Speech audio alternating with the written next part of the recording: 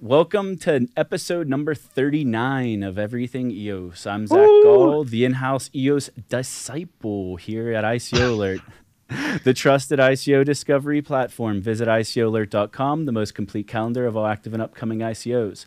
And I'm being joined today with the founder and CEO of block producer Cypherglass, Rob Finch. Thank you all so much for joining us for yet another episode of the longest running weekly EOS podcast, Everything EOS. Woo! You know the name. You've been here before. If you haven't, welcome. It should be a fun show.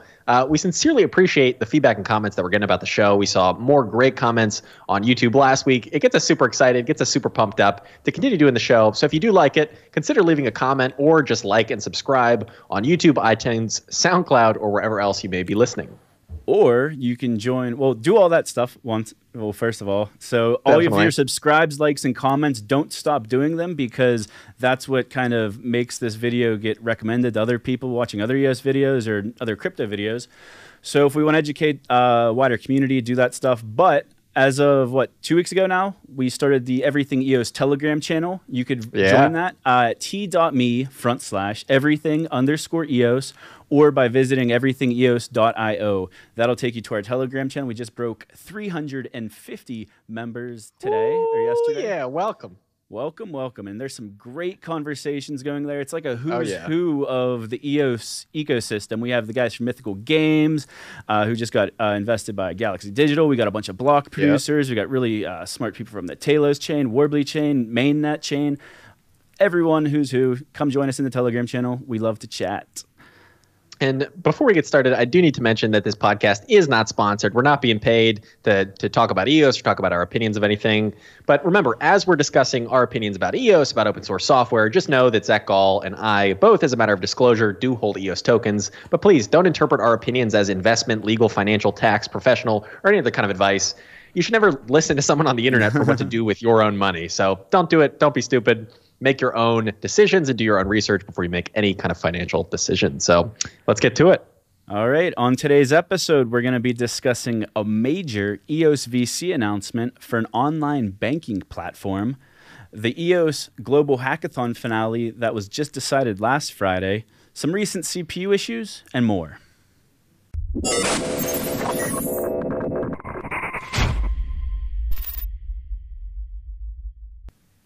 All right, so the biggest news in EOS this week by far is yet another EOS VC announcement. So if you're here, this is your first episode, you don't know what EOS VC is. It is a $1 billion, yes, billion with a B, dApp fund that's designed entirely just to fund EOS dApp. So if you're out there, you're building a dApp, you want to run it on EOS VC could potentially fund you.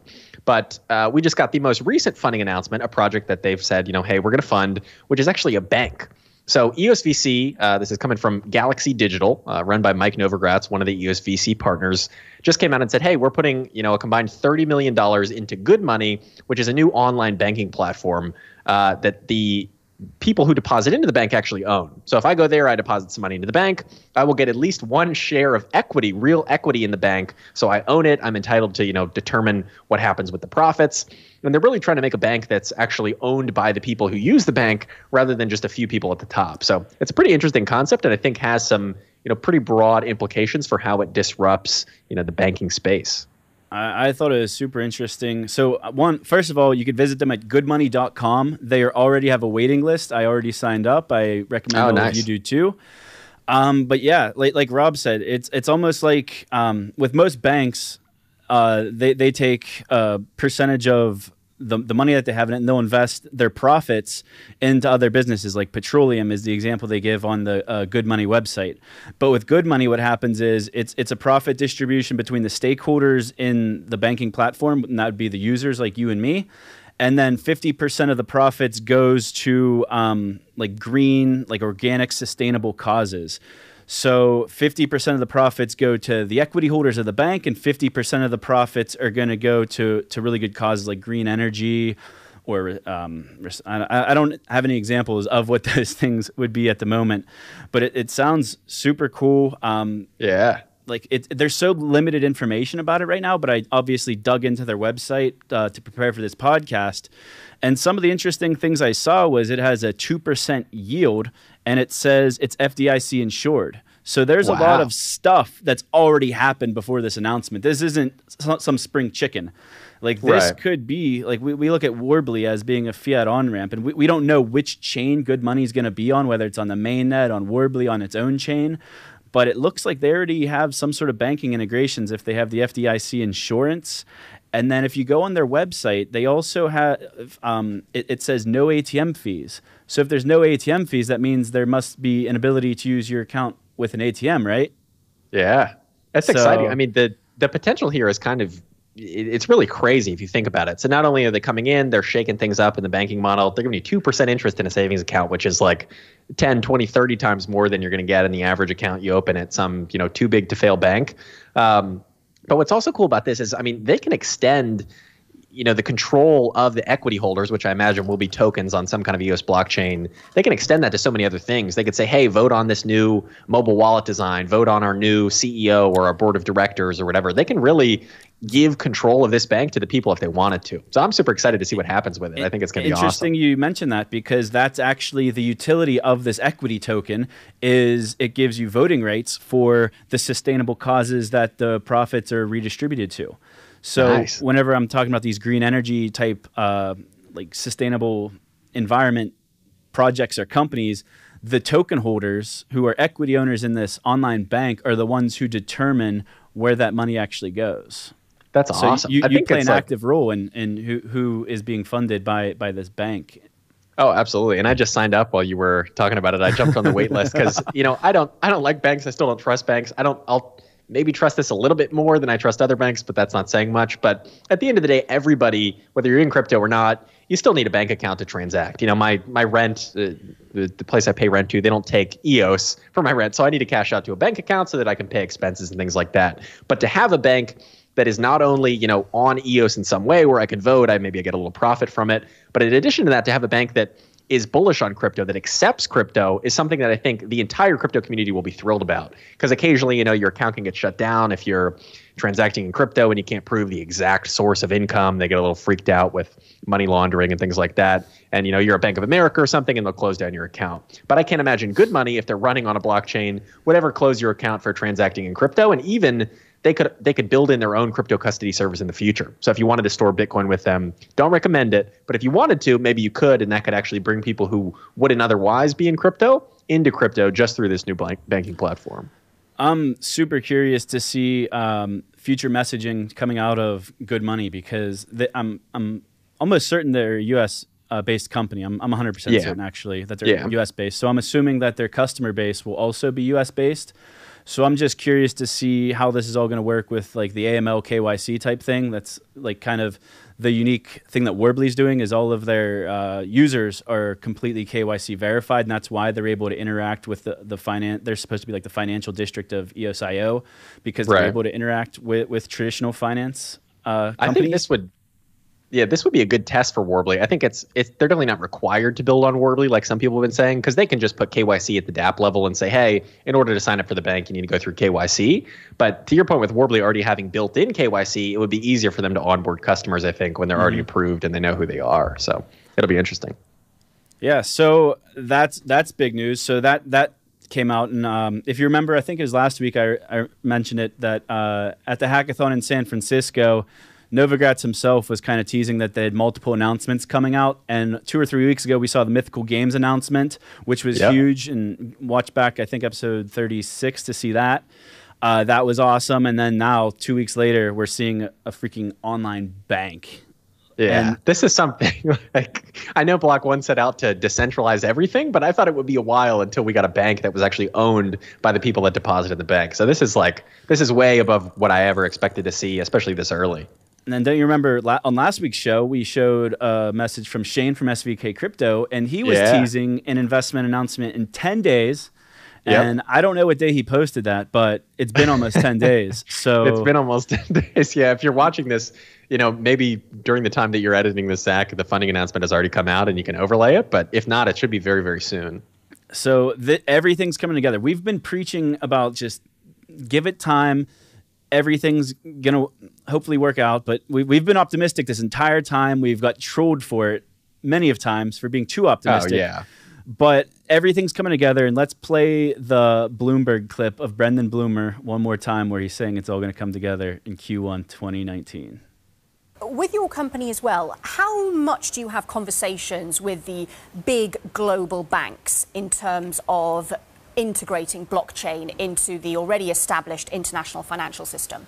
Well, we're still in the stage of doing a lot of awareness with these financial institutions. As I mentioned, our new group president was the former CFO of Commonwealth Bank. So we do have a lot of expertise in the organization that's taking a look at kind of the technology that we've been building and how it can, relay over into their core banking software. So some of those discussions are happening, but a lot of the banks are still in the early stages of understanding how they can maximize this technology and to move them to the next generation. Sure, but in terms of how you're actually going to use the money you've raised so far, do you have a roadmap that you're sharing with investors? Yeah, so we've shared, like I said, the first $1 billion of capital into EOS VC. The primary bulk of it is really designed to use as investment into developers building on the EOS.io application itself. Yeah. The first commitment of $1 billion is what we've made public. However, we haven't limited our involvement to that, first capital. There's no need to overfund those programs in the early years. Yeah, and in terms of investors, Bloomberg has reported that you're winning funding from Peter Thiel, Jihan Wu. Can you confirm that? Yes, we can confirm that. Right. We did a strategic round a little bit a couple months ago, and this technology is really a platform that allows us to start to disrupt some of the large centralized technology platforms today, and these are leaders in that space. And our next plans will make it in terms of what we build on the application ourselves. It'll become a little more apparent why we chose the investors that we have. Okay, and when are you planning to release that information? Hopefully at the end of this year or early next. Okay. Yeah, so as you can hear, he's talking not only about, ramping up at Block One, just sort of taking that to the next level, but even goes on to mention, I believe it's in this video clip, about when Block One is going to release their own product. So this could be the wallet, it could be their social media network, maybe it's something totally different that we haven't even thought of yet or haven't even been teased of it all. But early next year is when a lot of this stuff is going to start kicking off. So it's no surprise to me that, the VCs are finalizing some deals. We're going to see a lot more of those coming out very, very soon. And then in addition to that, Block One starts coming out with their app, starts coming out with Rex and other software updates to fix CPU and make the chain more scalable. Like it's all really starting to kick off now. And it's so exciting. EOS has been exciting from day one. It seems like there's always something new happening. But right now, especially, I feel like we're right on the verge of just the sky opening up and just, Block One news and EOS VC news just raining down on us. So I'm so excited. I got a troll behind me. Hold on. What do you want? What are you boys doing in here? Oh, God. Oh, boy. We have a convicted felon coming on the podcast here. We've got a round table came in. Convicted felon. To give you a visit. Oh, yeah? What do you want? I want 1,000 EOS. Rob, he says he wants 1,000 EOS. He says it's coming. It's coming? But you can't hear him, but he says it's coming. It's not on its way yet because it's not December 31st, 2018. So you got to wait a little bit. December 31st yet. He's got some time. You're right. There is a time for a rebound here. And now get the hell out of here. Okay. All right. Later, guys. Later, Q.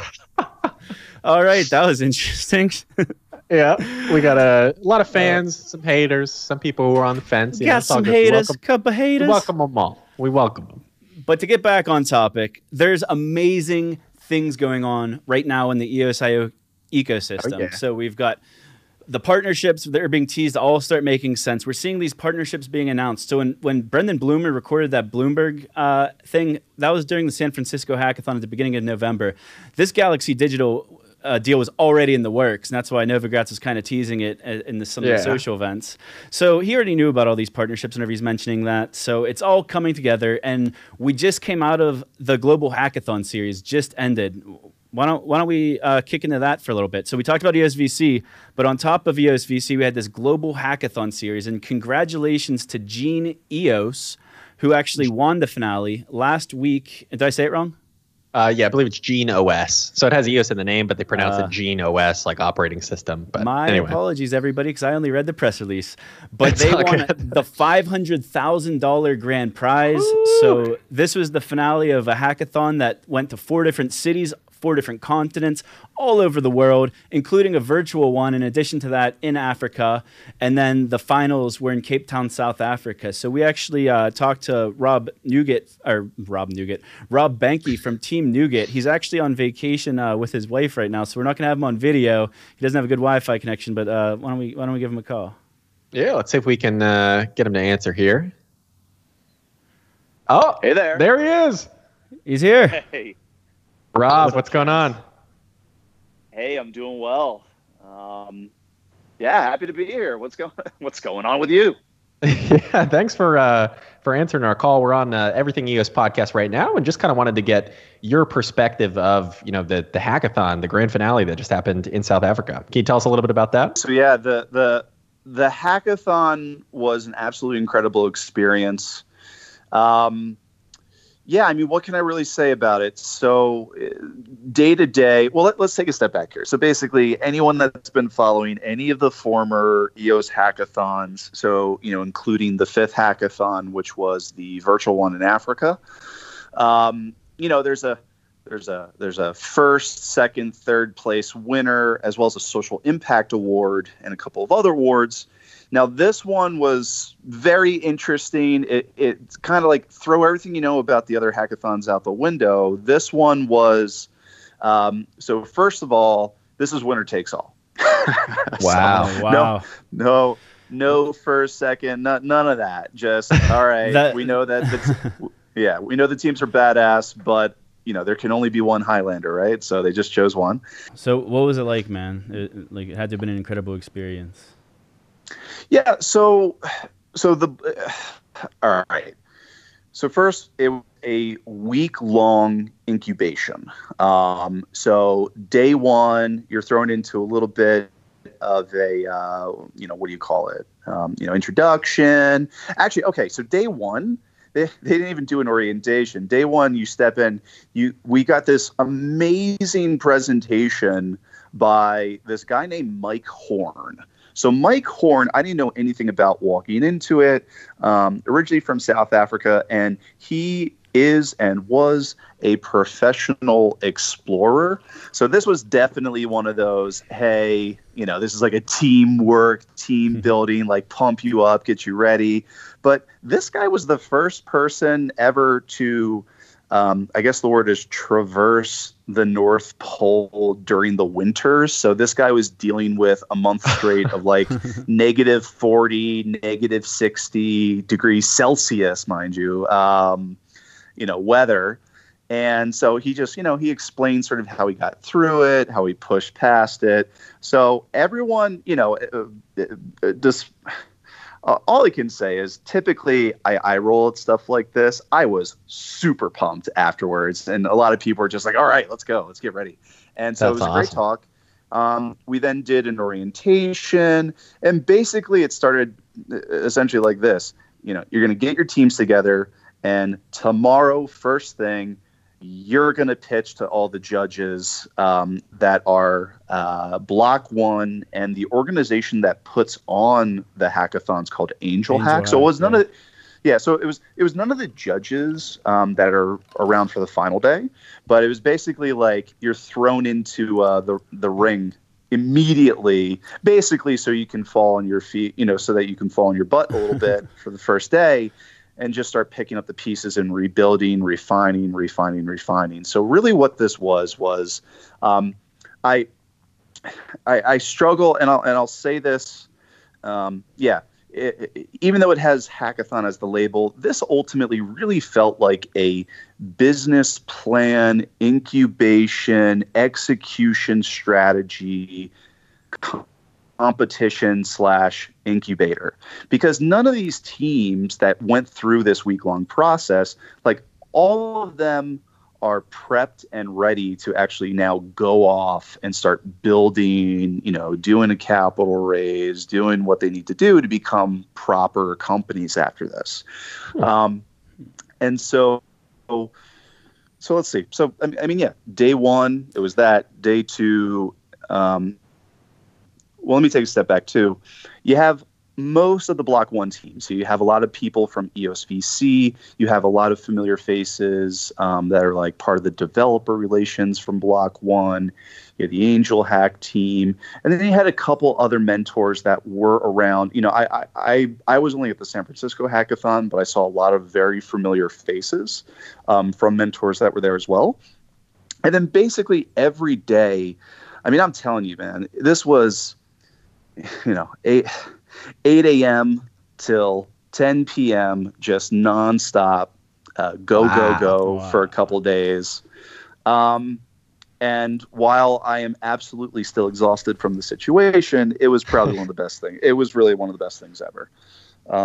So you got there on day one, you get a motivational speech, you go to bed, you wake up at 8 a.m. local time there, which who knows what time that is in your brain, and then immediately you have to start pitching your project, day two, first thing in the morning. Yep, exactly. Wow. That's crazy. So you mentioned, the goal of this, it was really more of an incubator, like, hey, let's put together your business plan. Now you can go out and raise money. Is that in the cards for Nougat? Are you guys looking to actually develop this further and turn it into a real business with a real business model that can generate revenue? Yes. Nice. Yeah. So with Nougat, things, I don't want to say things happen for a reason, but timing was definitely playing a critical perspective here with all of our team members being in sort of the right place and right time. With us over at Nougat, after this whole experience, we are absolutely going to be going out and building this. That's awesome. That's great. Yeah. Are a lot of the other teams going to do that, you think, that were there? This is just my personal opinion. But my personal opinion is that we'll likely end up seeing somewhere like 60-40. I think 40% of the companies from there will end up actually growing and building. And I would probably say 60 might not. But what's really interesting about the incubation week, even though there was a lot of competition, there was probably more so collaboration. And some of the people, look, like there are just one of the things I always strive to do is surround myself with people that are drastically smarter than me. And I felt like that was accomplished at this thing because there's just such drastically smart people. Huge shout out to companies like EOS Shield. They are one of the brightest, smartest couples I've ever, had the experience of working next to. The winners of the hackathon, GeneOS, they won for a reason. This is a truly impactful concept. They're kind of taking the concept of 23andMe, flipping it on its head, trying to drive passive income to the everyday person that otherwise a company like 23andMe is kind of like screwing over by reselling their data. So they would obviously pitch it a lot better than I would, but I think they took home the prize, I think, because not only did they have probably one of the top pitches, but I think they really tugged at the heartstrings of the judges that were there, sort of around, just around their entire concept. So you got to watch everyone else's pitches? Oh, yes. Okay. Oh, wow. yes. Yep. Cool. Yeah. So let me set the scene here for you. After several days of refinement, the final day was basically set up like this big U shape. And then basically the two sets of judges, 3 and 4 people, go around in this semicircle. And, it's like probably 4 to 5 straight hours of just hearing people's pitches twice. We had to pitch it twice. So, we pitch it to the first group of judges, which is nerve-wracking enough, and then you have to wait another hour and a half and then re-pitch it again and get a whole nother set of sort of Q&A and questions.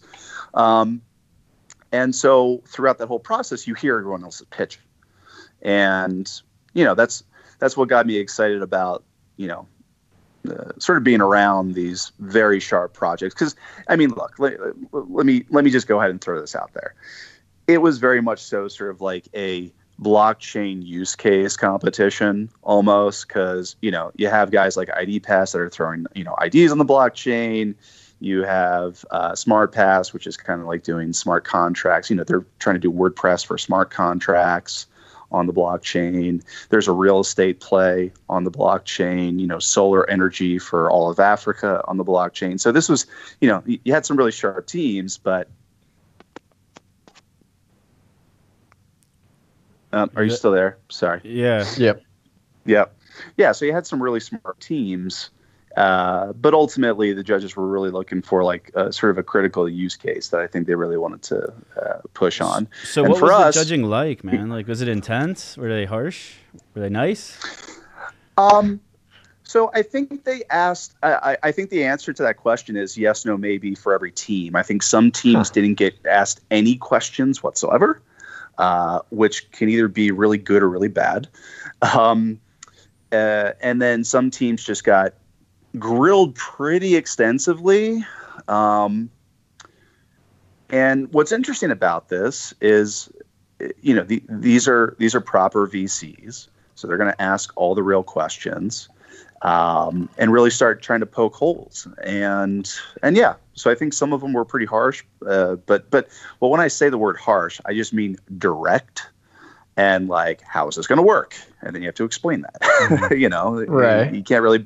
They were real VC questions coming from real VCs, so I think they were proper. They want to make sure that not only is it the right use case, but are you the right team to execute on this use case as well? Definitely. Well, and that makes sense. I mean, they're asking these questions almost in a qualifying way as well, I think, because EOSVC, you mentioned a lot of them are there. They're really using this, I think, to fund other teams, in addition to the people who won, obviously, GNOS with the $500,000 prize. But, NuGet may be something that if you guys are pursuing, EOSVC now, you guys having already pitched to them, they already know who you are. You guys may have an opportunity to go in and actually get funded by them to continue this project. So it makes a ton of sense that they're, asking those real fundamental questions. Yeah, the opportunities are immense after the San Francisco hackathon, as well as this. Just the amount of, community interest for our project NuGet, and just it's something that's resonating. Any developer that I bring it up to, hey, we're gonna decentralize as well as incentivize open source software development. They're like, oh yeah, no, good. I've been wanting that, and we'll move over when it's ready. It's like, okay. So absolutely. I think really, yeah. The market that you guys have, like the market potential for what is basically a decentralized and incentivized GitHub, it's just enormous. Anybody James and Ross, our two tech guys at Cypherglass, have both expressed, their hatred for Microsoft acquiring GitHub and now owning everybody's repos. So the fact that you guys are building something that can actually challenge them, I think you will have potentially hundreds of thousands, if not millions of people switching over to use your platform once they know that they have that real decentralized alternative that, Big Brother doesn't own. So that's awesome. Yeah, absolutely. And I would love to sort of use this moment to simply say that over at NuGet, we are actively seeking top tier developers. If you are an awesome developer, back end, front end, doesn't matter. If you are, if you have open source in your heart and you're absolutely on the top of your game, please get in touch with us over at NuGet. We need all the help we can to build out this platform at this point and grow our community. So awesome. So if people are out there listening, where can they learn more about NuGet? How can they follow your journey? Should we follow you on Twitter personally, or do you guys have a company page that people can check out? Yeah, so now with NuGet, it's NuGet.io. So that's NOUGIT.io. We're also on Twitter, and please join our Telegram. That's where our community is living right now. I feel like, at this point, we're going to ask a lot of questions like, hey, where's the white paper? Hey, where's this? Hey, let's, right. Tell me this. And, I just have to calmly say, we are officially, I think, 4 weeks old. We just got through this huge round at the hackathon, and we are going to work. Come on, Rob. I need my airdrop now. Yeah. Where is it? What are you guys doing? Right, exactly. Yeah, dude. When airdrop? We're excited. When Lambo? When Moon? Yeah, exactly. So we're excited. We're excited to really start building and hunkering down. Nice. So I think I have one final question before we wrap this up. We got to get on to the next topics. Was there any mention of hackathons in the future? Because we expect to see more in 2019. Are you able to tell us any insight into that? Huge asterisk that I'm not a Block One representative. But that being said, I mean, I think it's extremely likely, and I started hearing rumblings that there would absolutely most likely be more, but of course, I don't know what that means, though. I didn't really probe further. I don't know if it means a whole nother series, if there might be just one more in the future, but it would be. I think everyone at Block One would imagine that it would be very smart to continue doing this. Period. Yeah, that was awesome. Thanks for hopping on with us. We definitely appreciate it, and that's a really cool perspective of everything. And I'm excited that you guys are actually moving forward and doing this, because we spoke at the San Francisco one and you weren't really sure, but now like full steam ahead. That's awesome. All right, everybody, be sure to go check out Team Nougat if you are interested. Rob just gave you all the details. The other Rob, of course, it's been interesting to have another Rob on the show. But huge shout out to him for coming on while he's on vacation. Shout out to his wife for letting him hop on and give us that insight. It's pretty interesting. And speaking of insight, Zach, I guess you have found something pretty interesting online related to Block One. Is that right? Yeah, so I'm sick of all these hit pieces from whoever is paying to get these hit pieces published in like Joseph Lubin from Consensus / Ethereum. God. Yeah, I'm he's just out there just making it rain. Oh, so I got so sick of the hit pieces. So yesterday I wanted to put out a hit piece of my own. I made my own little meme. It was like a chalkboard. I'll throw it up on the screen, but it basically called out all of the 2018 blockchain layoffs. So we saw Steemit laid off 70% of their team, ETC Dev 100%, and we'll skip a few, but Consensus, who's like basically our arch nemesis at this point, even though we want everyone to succeed, but I feel like they're behind the FUD, so absolutely. It is what it is. I mean, we know that they're behind the White Block report. They came out and said, like, there's 2 Consensus employees on it. They're the ones that proliferated this across the web. Like, it's very clear that it came from them. I don't think they're denying that at all. There was actually a hit piece in Forbes. You guys should all check it out. That kind of investigated Joe Lubin and his managerial skill set. Actually, interesting. I think I sent you that link, Rob, didn't I? Oh, is that the one about it was just backed by his billions and nothing else? I think Laura Shane Yeah, wrote but that. the interesting thing from that article is that we found out that he's actually Mike Novogratz's college roommate, Joe Lubin is. Oh, yeah. Weird, like, that's so crazy. So anyway, back to topic was I needed to go on the Block One careers page yesterday because as part of my meme, I needed to know how many open job positions there were on their careers page. And when on there, I happened to stumble upon the fact that there's a new office location listed that has never not been announced publicly. I think this will be the first announcement of it. An office in Los Angeles. And they have a Hong Kong and Blacksburg office, right? So they have 2 so far. Well, yeah. So they've always had the Hong Kong and Blacksburg office. I mean, it's been well known. It's been on their website. So like whenever you're going on a careers page, you could usually click like the city that you're wanting to filter the jobs for. So you can click on either Blacksburg or Hong Kong. That's nothing new. But this Los Angeles office was just added literally within the past week, maybe 2-3 weeks. So they have an entirely new section basically on the website is what you're saying, like a whole new Block One office. So you'll still have Blacksburg, you still have Hong Kong, but now you'll also have LA. Yeah, but there's no job positions open for it yet. There's nothing that's been officially announced. Literally, them publishing it to the website is like a quiet, like under the rug announcement that I found, and I'm announcing now. That's awesome. I'm always happy to break news here. So I wonder what's going on in Los Angeles because strategically it makes sense to have an office in Asia because it's such a huge part of our market. And Blacksburg's where Dan's never going to leave. You won't be able to convince him to leave. Definitely, yeah. But Los Angeles is an interesting place to be in the Silicon Beach area. Do you have any speculation around what could be going on there? It makes a lot of sense. So I talked a lot with the Everipedia guys at the San Francisco Hackathon, and they're also in Silicon Beach in LA. I forget what the actual name of the beach is, but it's kind of referred to as Silicon Beach, like Silicon Valley. But I know for a fact that Everipedia is there, DNA Fund is there, Ikigai, which is kind of alongside DNA Fund in some way, is also there. I believe Sense is there, Sense Chat, which we just did a video on the Cypherglass YouTube channel. There are a lot of blockchain companies, especially EOS companies now. Sense used to be on Ethereum, now moving to EOS. So it's almost like this little EOS pocket in LA of developers and enthusiasts and funds and all these different things. So it makes a lot of sense for them to not only establish a West Coast location by doing this, but to also establish a location where the EOS and crypto community is already thriving. Yeah, and I kind of speculated this on Telegram with a few people, and one of the things, maybe it's just maybe a marketing arm, because LA's got some of the top marketing companies in the world. So maybe there's some remote workers. I know to work in Blacksburg as a developer, I don't think they allow remote workers as far as I know, unless you're like top tier maybe. No, they don't. Leo, who used to work for us, who now works for Block One, he got moved to Blacksburg. So they make you go there, which is good because they're going to get way more work done all being in the same place. So maybe there's a lot of talent that they wanted to bring on, because I've talked to dozens of people who have been to Blacksburg for interviews for different positions within the company.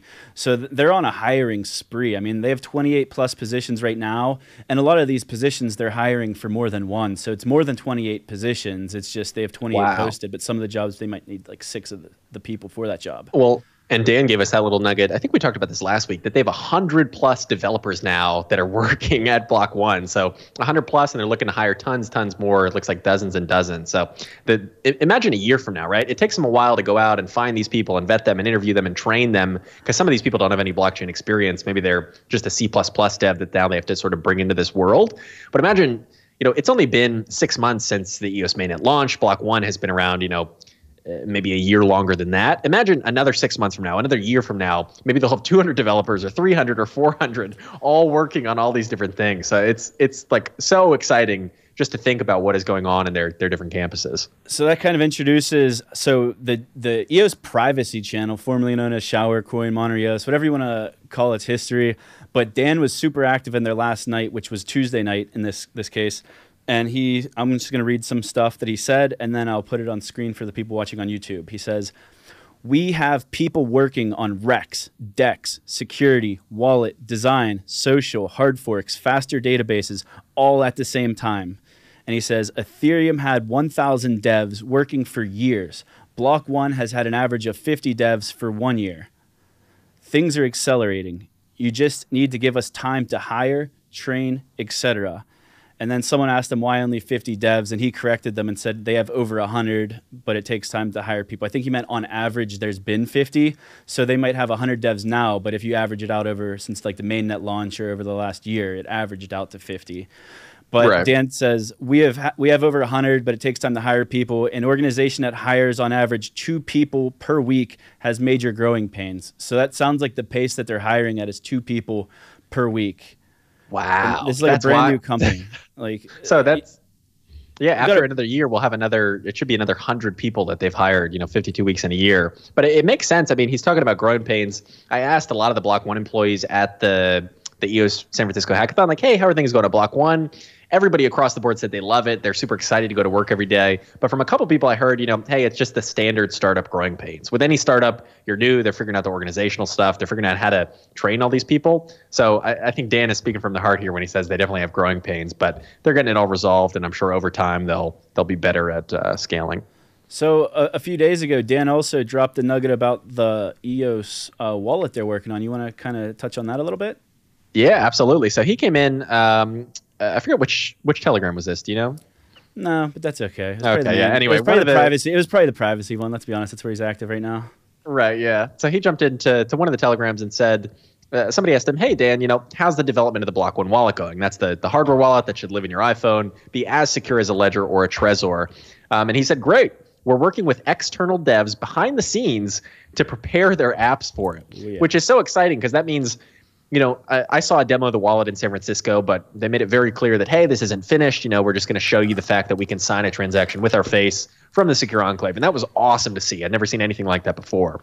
But the fact that Dan is saying they're already working with people behind the scenes to integrate with it tells me that it's probably further along than the version I saw in San Francisco. Where, maybe this thing is ready. Maybe they're putting the finishing touches on some of the other features and they're integrating so that when they come out, boom, they have the Block One dApp store or whatever it might be within that wallet that, hey, go play Dice, go play EOS Nights, go play this other game, go play, go bank with good money right in that same app. So there's so much that could be done with this wallet that I'm super excited about. So the fact that Dan is saying they're already integrating with external devs is like, oh my God, I can't wait. Absolutely. I've noticed there's been a lot of just perusing all the Telegram channels, the dozens and dozens of them. I've seen people like some of the CTOs of different block producers have come in and said, "Hey, I'm in Blacksburg this week. Any recommendations on what there is to do?" And they're like people that I don't foresee them leaving their block producer. But they are developing apps like as the block producer company, and they've been in Blacksburg. So like, what were they there for? What were they meeting about? Yeah. Maybe it was to integrate with a wallet. I don't know. That's so cool. I'm just like, oh my God, I'm just ecstatic for all the stuff that's happening. But the wallet especially, like when that comes out, we got to do a big celebratory show where we got like 10 iPhones and we're signing trends. Like it's going to be so fun. So it's cool. I know it's all speculation at this point because nothing's been officially announced, but could you just rattle off all of the features that have been almost confirmed by Dan or other people in the community for this wallet? Like with the inner blockchain and everything? The main feature with the wallet is that there's a secure enclave chip in every single iPhone that was made since Touch ID was introduced. It's been about 5 or 6 years. So if you have an iPhone that's less than 5 or 6 years old, you have what is basically a hardware wallet in your iPhone. So that's number one. Security is paramount. Boom, you can store your coins essentially offline, securely on your iPhone, right in your pocket. But what's cool is what you mentioned. Dan has said that the wallet should work for all EOS chains. So whether it's a side chain linked to the mainnet or it's Warbly that's separate right now but will be linked in the future, you should just be able to have your one wallet and seamlessly, like we've been talking about so much for the past couple months, you know, in order for side chains to work, it needs to be a seamless experience where I have one EOS account and I just sort of seamlessly move around all these chains and don't even really know that I'm moving to a different side chain. Like it just feels to me like one mainnet. So that should be a part of it. Dan has talked about a built-in decentralized exchange as a part of it. He's talked about, you know, potentially a DApp store where you can, you know, just play a DApp, boom, right in the app, right on your phone, just like you would do in EOS Links or one of these other wallets like Meet One, which is another great app. But this should really be a fully featured wallet. When I got the demo at the San Francisco Hackathon, they said, you know, originally our plan was to come out with an MVP, you know, a minimum viable product that just works. Hey, you can sign transactions with your face, you can store it, and then they were going to build up from there. But after getting feedback from the community, they basically went back to the drawing board and said, no. There are simple enough wallets that are out there now from the community. What we need to do is put out a fully featured wallet that works 100%, that has all these new features, that allows you to vote for block producers, allows you to play dApps, allows you to unstake and stake, allows you to do anything you need to do just from within this one wallet. So when this app comes out, this is the place I'm going to be telling everybody to go, hey, make an EOS account here for free, sign up. Now you can do everything right on your phone. So that's what we know about it so far. It'll be interesting to see what features are there at launch. Maybe there's new stuff they haven't teased, but whatever it's going to be, I'm confident it's going to be awesome. Wow. All of those features, and they're coming sooner rather than later. Like, would you say Q1 is a decent estimate for that? Or that's my prediction, yeah. I think Q1 we're going to see a lot of stuff. I mean, that's really when Brendan said that we're going to see their first products. So that's probably the wallet first and foremost before they come out with any dApps. So we're already we mentioned it last week, but we're starting to get a sneak peek of some cross-chain implementations here. So we've already seen the ETH to EOS transfers through both BankCoreX and the EOS 21 protocol from block producer Shios. But last week, EOS Dice, or did they change the name just to Dice now, you said? Yeah, from BetDice to just Dice. So Dice now is name of the platform, name of the token, makes it very simple. So Dice, they recently implemented a feature that uses a middleware tool called BitPi, and what that allows is for USDT, Bitcoin, and Ethereum to be transferred onto the EOS network. And we just got that news for the first time last week, and as of today or yesterday, I think this morning, it's implemented. You can buy it on NewDex. You want to explain that, Rob? Yeah, so this just went live on BetDice on the 12th. It was technically 11th in the U.S. based on the time zone. But if you can pull the recording up on the screen that I have of all the bets happening, now you can actually use Bitcoin, Ethereum, or Tether, US dollars, on EOS and now in the Dice game. So the way this works is like if I have a Bitcoin that I want to use on EOS, I send my Bitcoin to this address, and then they mint me one eBTC, one EOS Bitcoin, on the actual EOS chain. So then that Bitcoin that used to take me, 30 minutes to get my confirmations, I used to have to pay $1 to send the transaction. Instead, now I can send it instantly in half a second on EOS, and I can send it for free. So what this is enabling is like this whole new world where EOS is almost backwards compatible with all of the legacy chains. So if you're on Bitcoin, you're on Ethereum, you just hold your money in Tether because you're scared of the bear market right now. You can still experience the benefits, the tech benefits, the speed benefits, the low fee benefits of EOS, and really sort of come into the future. And what I think is so cool about this is now we're seeing other people integrate this. There have been other games that have integrated this. But more importantly, I think, is that Nudex, the biggest decentralized exchange on EOS right now, has actually implemented this as well. So you can now trade pretty much any EOS token against EUSD, see the dollar value, but you can also trade eBTC and ETH against EOS on the platform as well. So if you wanted to buy Bitcoin, store it on EOS, you can do it there. If you already have Bitcoin that you want to move over and then sell it for EOS here, you can do that too. So the possibilities with these tokens now on top of EOS, it's pretty amazing. There's going to be a lot of people coming out with support for these stable coins. Trying to look at the volume, seeing what kind of trade volume it's getting. So do you happen to know the trade volume? I don't know the specific volume. I do know that it has been picking up throughout the day. Nudex literally just added these today as we're recording this, so it takes a little while for the information to get out there for them to even know. But as people are finding this out, they're going, oh, wow, like now this is a full DEX. And, you know, EOS Finex was talking for a long time about, hey, we're going to have Bitcoin and Ether. It obviously hasn't launched yet, but they were saying they're going to have all those coins on their EOS DEX. And we were going, you know, how are they going to do that? How are they going to have Bitcoin on this decentralized exchange? Well, here's your answer. They're going to use eBTC more than likely, since now that's sort of the one that's getting the network effect on EOS. And that will be the way in which people trade Bitcoin on these decentralized exchanges. So it's just, the tech here is pretty amazing. And when I saw that the video that hopefully you guys are seeing right now of all these bets happening on DICE with Bitcoin, Ether, and USD, it was like just mind blown at like, wow, this is historic, where we've taken Bitcoin for the first time and moved it to another chain. Like that's never happened before, and here we are doing it. Like it's so cool. Let me give an example of a use case of some person out there that may or may not exist. Their name is Bitcoin Maximalist. They only own Bitcoin, and they understand that EOS is scalable, but they don't want to own it because they think it's a shitcoin. They only want to hold Bitcoin and no other coin. But they keep hearing about this DICE game. It's awesome. And the other games too, but the DICE are the common ones. So what they could do is they could move their 10 Bitcoin to EOS. They could trade it for 10 BTCs is what they're called, right? Yep. And then they're allowed to use those Bitcoins to gamble their brains out on DICE. So they could play DICE. They could play beer. What's that game called? The B? Baccarat? Oh, Baccarat. The most popular gambling game in Asia. Yes. So they could play all of these games and just wager Bitcoin. They want to wager a quarter of a Bitcoin every single roll. So then they're either winning or they're losing Bitcoin. And then when they're done playing, they could transfer them back to their Bitcoin wallet. And maybe EOS went down in that time in their Bitcoin pair, and they actually made money that way too.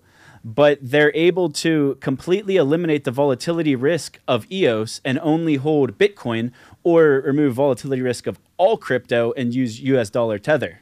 Yeah, well, and that's what's awesome. Like if you, let's say you made, $1,000 on some recent crypto trade, and you're like, all right, I'm going to take 100 of this and I'm going to go play on DICE just to, test my luck and see what's happening. If you wanted to make sure that you're only betting that $100, you could just sell some of your EOS for EUSD.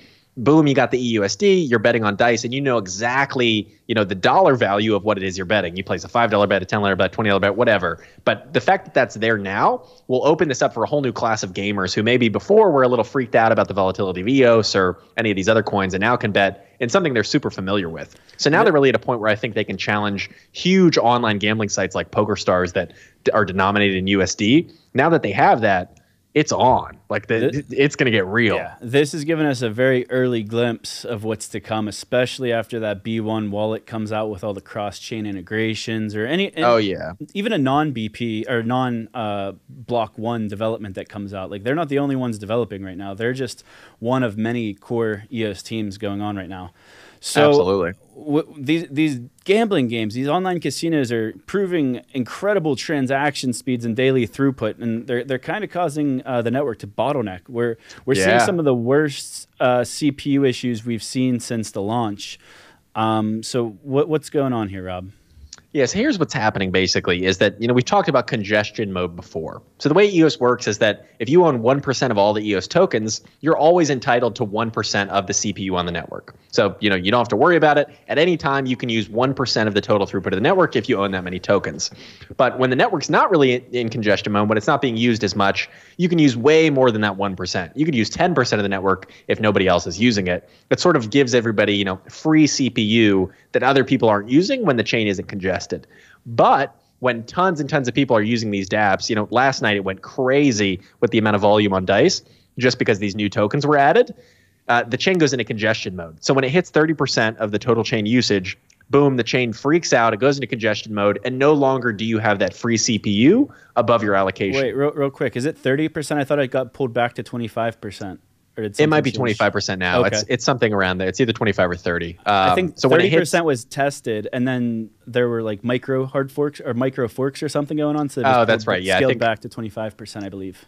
Yeah, people were missing blocks due to the change. So people are working on a fix for that to then allow us to further increase it, because we should be able to increase that to 30, 40, 50% over time and then give more CPU in the short term. But that's basically what's happening. So, if CPU is working fine, it's working fine. Suddenly a rush of new people come in. You got tens of thousands of people trying to bet. And boom, network puts itself into congestion mode, and then all of that free CPU, the amount of CPU above your guaranteed allocation, is taken away from you. So suddenly, boom, you have no CPU, you've used more than your allocation, and you can no longer send transactions. So that's really what we're seeing now. But fortunately, Dan has sort of pinpointed the two primary problems with CPU right now, and those are, as he says, inefficient rental markets, which will be fixed by Rex, and the inability for the DApp owner to provide CPU for their DApp, which will be fixed in an upcoming hard fork on EOS that will sort of allow, DICE, if they want, to just pay for the CPU for all of their users so they don't even have to worry about resource management. So that's going to be interesting, because right now what happens if you run out of CPU and you're like in the middle of rolling dice or whatever, it pops up a message that basically says you have inefficient CPU.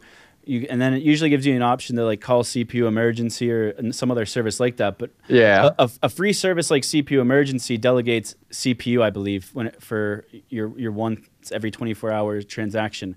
But right. I've been seeing in the Telegram channels, and I haven't tested this myself, but that even that's not enough EOS right now to even send a single transaction. So it's really bad right now compared to any other time, I think.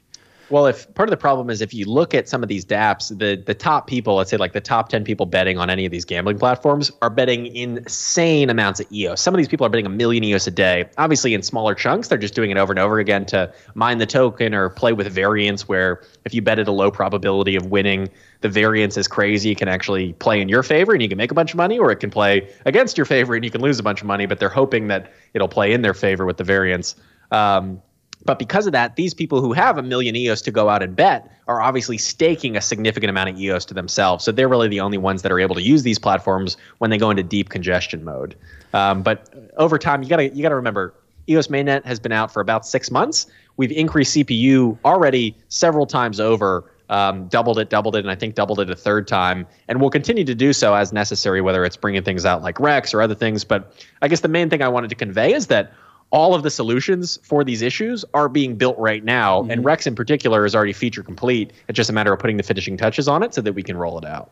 So I think one of the things with CPU is when it goes into congestion mode, you're actually getting the EOS the CPU that you're actually paying for. The problem is that you're just used to getting way more than you're paying for. Exactly. So whenever the system goes into congestion mode, there's probably a lot of whales and mini whales out there who have a couple 100,000 or a couple million EOS staked, probably voting, but they're not actually using their CPU. So whenever the network goes into congestion mode, these people who probably add up to hundreds of millions of EOS are getting their delegated CPU. So let's say it's 15-20% of the network of these types of wallets. That's just a guess now. I think it's even more, because Block One is included in that as well, where 50 million of their 100 million EOS is in net, so it doesn't really matter because nobody really uses net right now. It's kind of there's plenty of it on the network, but the other 50 million is in CPU. So when we hit congestion mode, 5% of the network, which is a huge chunk, is immediately locked off for Block One, even though they're not going to use that anytime soon. So people have been asking them to unstake it as CPU and restake as net if possible, but that's basically, what you're saying is a very accurate representation. These giant accounts that are staking but not actually using it are the ones that take it all up in congestion mode. So once the Rex is implemented, there's going to be like an educational phase that we got to basically get the message out via this podcast, other podcasts, Telegram, Block One themselves. But we have to get the message out that these people, whales we'll call them, or businesses, investment funds, whatever they are, we need to explain to them what the Rex is and how they could actually make more EOS, make profits, which everyone loves profits, by doing so. And what that's going to allow is we're going to have these hundreds of millions of EOS tokens that are going to be available to lease or rent through the REX, instead of them just, when the network goes into congestion mode, they're just kind of like hogging their CPU and they're not even using it. It's like owning a house and not renting it out. Exactly. Well, and that's actually happened as a problem in some cities. I think San Francisco was, sort of, that happened too. I think it happened in, I think might have been Hong Kong. Anyway, don't quote me on that, but it's happened in other cities where real estate investment is so high and the returns that people are getting are so high that they go out and buy up a bunch of real estate. They buy a whole building, but then they don't lease it out to people because either they can't afford the rent or they can't find the tenants. So then it just sits empty. And then because of that, they drive up the prices further. And it's kind of what we're seeing with CPU now, with Chintai rates just going up and up and up. And fortunately, that is bringing in more volume, where a week ago, it was hard to lease 100,000 CPU on Chintai real quick at the same rate. Now it looks like you can actually do that. So there are more whales waking up to the fact that they can make 0.5% on Chintai. They can make a smaller percent OTC with like a CPU emergency and keep the EOS in their wallet. So people are waking up, and I think over time, to your point with education, it'll get better. And for those watching, and if you haven't used Chintai yet and you don't really use your EOS for much, you're mostly just holding it, you could use Chintai. Right now, you could lease your CPU for just 7 days and get a 25% APR. That doesn't mean you're going to make 25% gains. You got to divide that over 52 weeks. I don't know what that works out to. It's about 0.5%. But you could make a 0.5% gain with really very low counterparty risk, if any. Oh, yeah. I mean, if you have 1,000 EOS, you leased out for 7 days, you make another 5 EOS for free, basically for doing that. And you can see where that gets crazy, where if you have 10,000 EOS and you lease it out, you make 50 EOS. If you have 100,000, you make 500. So it really, your incentive, the more EOS you have, the higher the incentive you have to lease it out. And I think Rex will only further that with having this, one marketplace where you don't have to send your tokens to someone else like Chintai and deal with the counterparty risk. You can just sort of keep it all in your wallet. So I'm pretty excited about that. So all of these solutions, they're coming, but they're not here today. So I want to kind of demo the ZKS token so that people can kind of see, because I've actually showed 3 or 4 people in the office that this exists and that everyone with an EOS wallet already owns 31 of them that have been airdropped. Yep. So I'm gonna just do a screen share here, but basically ZKS is a token that is good. Whenever you redeem one ZKS token, it's good for 0.9 CPU and 0.1 net for 3 hours. So it's basically, and that's 0.9 EOS, right? 9 EOS, yes. Okay. So, and it's available on Nudex if you want to buy more, but I'm not even saying to buy more yet. Just try it out with your 31 you've been airdropped. So if you're low on your CPU, as long as you have enough CPU for just one transaction, you can go to zks.one, and then you basically just log in with your scatter, and then you tell it how many ZKS tokens you want to redeem. Everybody listening to this has 31 ZKS tokens. So what you could do is you could delegate, let's say you want to delegate all 31. What that does is it's equivalent to you staking 31 extra EOS tokens and putting 10% of it towards net and 90% of it towards CPU. So for the next 3 hours, you could probably play a lot of extra hands of dice or a lot of extra moves on EOS Knights or whatever game you're playing. Or if you want to make a couple trades on Nudex, you'll be able to do that. And it's dirt cheap on Nudex. So if you're one of those people running the auto bot roller things on dice and trying to mine them, and you're probably one of the reasons the network's clogged up. But if you're running into CPU issues, for right now, I don't know the exact calculation, but I wrote here in my notes, 1 EOS, which is like $2 right now, can get you 1,500 EOS worth of net and CPU at a 90-10 ratio for 3 hours. Oh, so, wow, that's way cheaper than I expected. Yeah, so let's say you only have 10 EOS and you're just like a little minnow here. You could spend one of your EOS for $2 and have the equivalent stake as someone with 1,500 for 3 hours.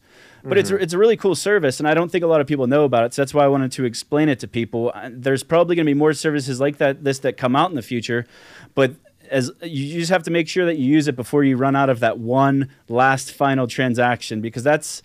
I think the biggest issue right now is once someone runs out of CPU, they can't even make the transaction to stake more CPU with their non-staked EOS. That's kind of the big frustrating point right now, is they can't even stake more because that one transaction costs more than they have, so they have to wait for their cooldown over 72 hours to be able to stake more. And that's something where, when the fix we mentioned earlier. Exactly. When the dApp can stake for you, whether that's a dApp like ZKS or Chintai or something else, Chintai could say, hey, I know you're at max CPU usage right now. Hey, we'll stake for you to pay for this one transaction for you to then lease from Chintai. So that opens up a whole nother world of possibilities and gets people out of that weird spot where they get stuck with no CPU and not enough CPU then to actually stake for more, whether they own the EOS or not. That is exactly what I foresee happening. Imagine in the background there's a smart contract and you're in the middle of playing Knights or Dice or Nudex or whatever, and it's just going to alert you, hey, you are completely out of CPU. You can't do anything else. How about we charge you like a fraction of an EOS and then we'll delegate you some bandwidth, and we see you have liquid EOS, so we want to spend some of that to buy some ZKS. In the same smart contract, we're going to redeem that ZKS, and now you have 1,000 EOS worth of staked tokens for 3 hours. And if the dApps are smart, they'll see who their VIP rollers are and they'll give it to them for free. They won't even make them go through that process. They'll just auto delegate every time they see their CPU running low. If it's a frequent user, it's just going to auto delegate for them, because that way it takes all the friction away from the user. It could be all automated on the other end. Some sites like Dice are doing that now. I know, where they're delegating, saying, hey, if you're ever going to roll this many times, we'll give you the free CPU. But it's really a manual process right now, as far as I understand it. Yeah, it so is. The ability to just let your smart contract do it all automatically is like, okay, now they can offer that to all of their users if they want, or they can offer it to just ones above a certain betting tier. Like, they can sort of program in how they want it to dish out CPU. And what I think is cool about this is that it's not just like it allows the dApp to delegate you CPU so that you can make the transaction. This actually, you could have an account maxed out of CPU, you have no EOS staked, and then the dApp pays for your CPU. So it's not like they have to delegate and then you pay for the transaction. They're just paying their CPU to the transaction right away. So in the future, you could have an EOS account, no EOS staked, and still use dApps just fine, because you don't actually need to have any stake to use them. So it's going to be really cool to see, and I think takes us one step further where we need to be, where people don't even really have to worry about the ins and outs and the intricacies of a blockchain, and they can just focus on using the dApps. Yeah, and so what you explained, how it's a manual process to delegate the CPU, it is. Yeah. That was one of the features of CPU Emergency, which I'll actually just, I got the CPU Emergency shirt on right now, rocking it. Nice. That's awesome. It says, use our or what's it say? CPU Emergency, use our CPU, not yours. With a big Texas logo. I didn't realize they were from Texas until I got this shirt in the mail. But that's awesome. You, like I said, whenever you run out of that last transaction, that's when you're really screwed, because there's nothing you could do to even stake more. So, and it's not available right now because even CPU Emergency is tapped out. But typically, whenever we're not crazy congested, if you run out of that one last transaction, the guys from CPU Emergency and their Telegram channel, if you actually go in there and you're not spamming them or being too crazy about it, you could tell them that you're having a CPU emergency and ask them to delegate you a minimal amount of CPU just so that you could stake more EOS. So you're basically doing it off chain. You're communicating with them in Telegram off chain, and then they're able to use their CPU to delegate you more CPU, and they're the ones transacting and not you. But it is a manual process. It's not scalable, but it will be scalable in the future with these upcoming releases we're supposed to see in January, I believe. Yeah, and I think the final thing I want to just say to sort of close out the CPU section is that this is not the way it's going to be forever, from a CPU congestion standpoint, but also from a user standpoint. 6 months from now, users may not even have to worry about resource management at all, and not even really have to manage their EOS account at all. They just kind of manage it within their Block One wallet or manage it within a dApp itself. So this is all getting to the point where, if you think of 2018 or you think of the current single-threaded implementation of EOS, I kind of consider it a beta in a lot of ways, where once we get multi-threading, once we get these new features, the usability aspect really comes in, and then boom, suddenly a user can get set up just like they would get set up on Facebook with any other dApp. So it's going to be cool.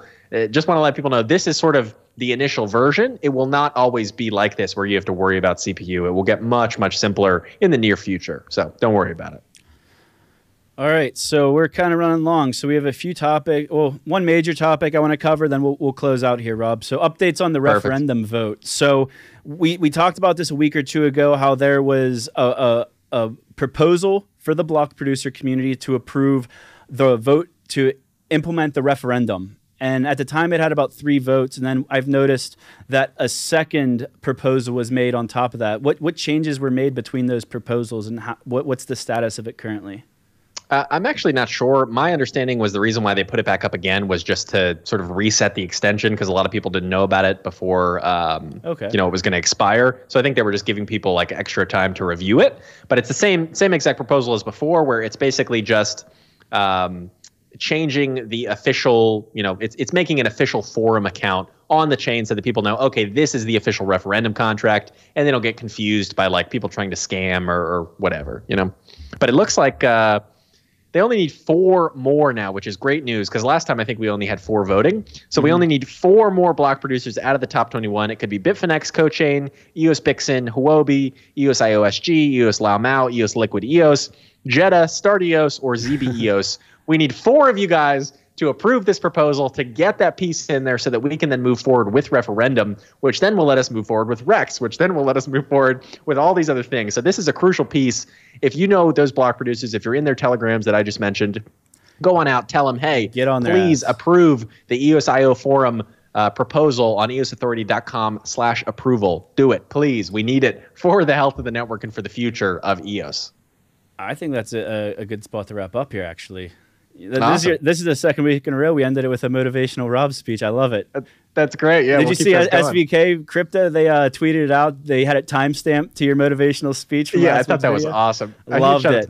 They had those great photos from the event that I spoke at there in London. So it was cool with the whole thing they tweeted out. I retweeted both of them. So thanks to those guys. So any last remarks here, Rob? I think the last thing I'll say is just, continue focusing on the positive. I've moved Blockfolio. I have not deleted it from my phone, but I've moved it to my furthest away home screen so that I really don't check it most days at all anymore and just have DApp Radar, boom, bookmarked on my home screen so I can go there and see, all the positive EOS stats. So just keep doing that, keep building, and we'll keep going with EOS. Yeah, guys, just stay positive. Big things are coming. Things are being built. Just because you don't hear an announcement every day doesn't mean it's not happening. It is happening. Like Rob said, if you're in any of those Telegram channels, you can go to EOS Authority also, and you can see who all has approved it and hasn't approved it. Hopefully, it is my hope before this airs tomorrow night that this actually has been approved and is activated. It's my hope that that's the case. But if it is not, please, everyone listening to this, go out and reach out to any block producer who has not voted yet to implement the referendum, because a lot of things are waiting on referendum. It's been months and months of work leading up to this point, and it's almost here, and I can't wait for referendum. So we'll finish up on that. This is it for episode 39. Once again, I'm Zach Gall. I'm Rob Finch. And this is Everything EOS. Oh, yeah. Ooh, yeah. All right, man. I think we killed it. All right. That was great. I'll stop the camera.